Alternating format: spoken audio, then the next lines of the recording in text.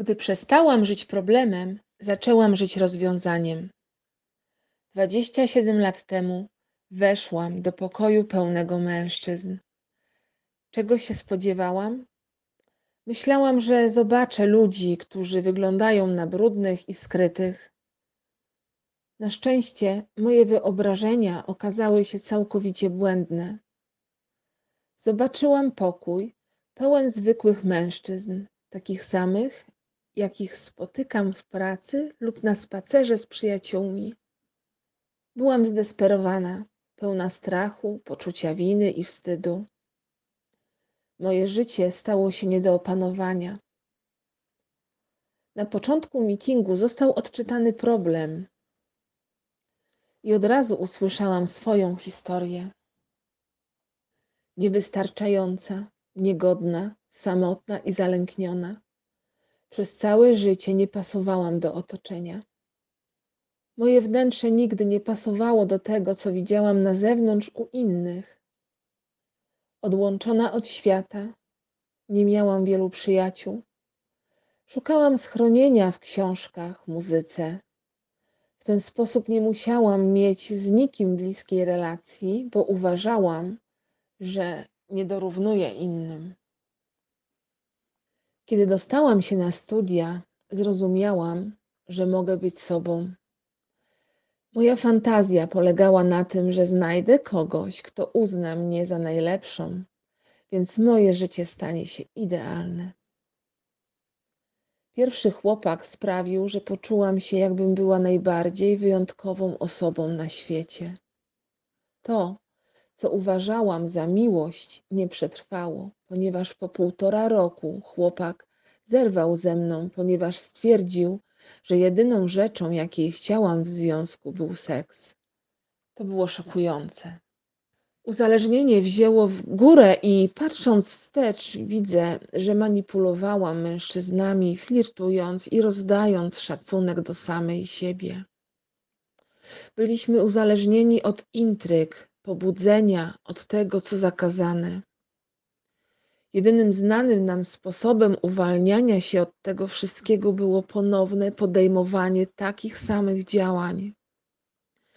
Oddałam swoją moc innym, przekraczałam granice, znowu wierząc, że muszę karmić nauk, bo nigdy nie było dość.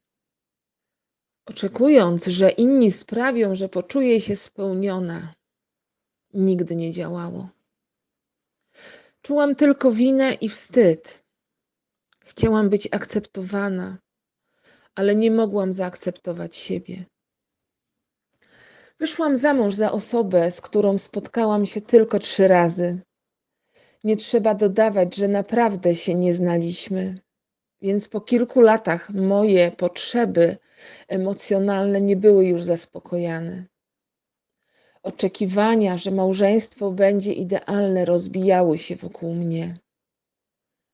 Moja uzależniona część zorientowała się, że przecież mogę flirtować z jego kolegami. Zaczęłam więc uczuciowe romanse. Nie wydawało mi się to złe, ale wkrótce przestało mi wystarczać i zaczęłam przekraczać granice. W ciągu następnych kilku lat te romanse uczuciowe stawały się coraz liczniejsze i coraz bardziej chore. Powiedziałam sobie, że nie będę nawiązywała kontaktów ze współpracownikami, ale nie trwało to długo. Następnie zdecydowałam, że może to być tylko ktoś, kto mieszka w innym stanie. To, co ostatecznie doprowadziło mnie do SA, to związek z żonatym mężczyzną z innego stanu. Po 2,5 roku on zakończył ten związek. Powiedział mi, że nigdy nie chciał mieć romansu, ale przekonałam go, żeby zaczął. Byłam zdruzgotana i płakałam przez całą drogę powrotną do Nashville. To była najlepsza rzecz, jaka mogła się wydarzyć, bo dzięki temu trafiłam na terapię, a w końcu do SA. Myślałam, że kiedy przerobię 12 kroków, moje życie będzie idealne i nie będę miała żadnych problemów. Te oczekiwania były całkowicie błędne. Życie jest trudne, ale i tak o wiele lepsze niż w czasach uzależnienia. Krok pierwszy. Przyznanie, że jestem bezsilna. Nie miałam z tym problemu, bo zdecydowanie nie panowałam nad sytuacją i nie mogłam tego powstrzymać. Jedyny problem polegał na tym, że przyznając się do bezsilności, czułam, że tracę kontrolę, staję się coraz bardziej bezsilna, staję się ofiarą. Zaskakujące było to, że w rzeczywistości zyskiwałam możliwość podejmowania decyzji, a więc zyskiwałam siłę. Krok drugi. Ciągle prosiłam Boga, aby zabrał mój nałóg, oczekując, że siłą wyrwie mi go z rąk. Musiałam stanąć przed faktem, że muszę być gotowa, zostawić żądzę i oddać ją Bogu.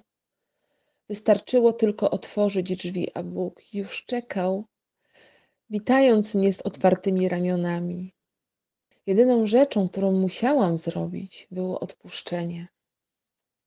Krok trzeci. Byłam aktorem, który uważał, że jeśli tylko ludzie będą robić to, co ja chcę, to przedstawienie będzie idealne. Na początku potrafię być miła, troskliwa, cierpliwa, hojna i ofiarna, ale może się to zmienić w podłość, egoizm, samolubstwo i nieuczciwość. To była zdecydowanie samowola, oczekiwanie, że wszystko pójdzie tak, jak ja chcę. Widziałam w innych ludziach wady, które chciałam im wytykać. Za każdym razem, gdy skupiałam się na ich wadach, powiększały się. Doprowadziło to do powstania urazy i gniewu, w wyniku których straciłam pogodę ducha. Byłam trzeźwa od około 15 lat, kiedy odkryłam, że skradziono mi numer identyfikacyjny Social Security. Oczekiwałam, że pójdę do biura i otrzymam nowy numer. Nieprawda. Zamiast tego powiedziano mi, że może się to zmienić tylko w przypadku zagrożenia życia. Wpadłam w histerię i myślałam, że życie się skończyło. Kiedy jechałam do domu, dotarło do mnie, że mam ręce, które mogą utrzymać kierownicę. Mam samochód i widzę. Uświadomiłam sobie, że mam w życiu dobre rzeczy. Zdałam sobie sprawę, że choć stało się coś strasznego, mogę coś zaplanować.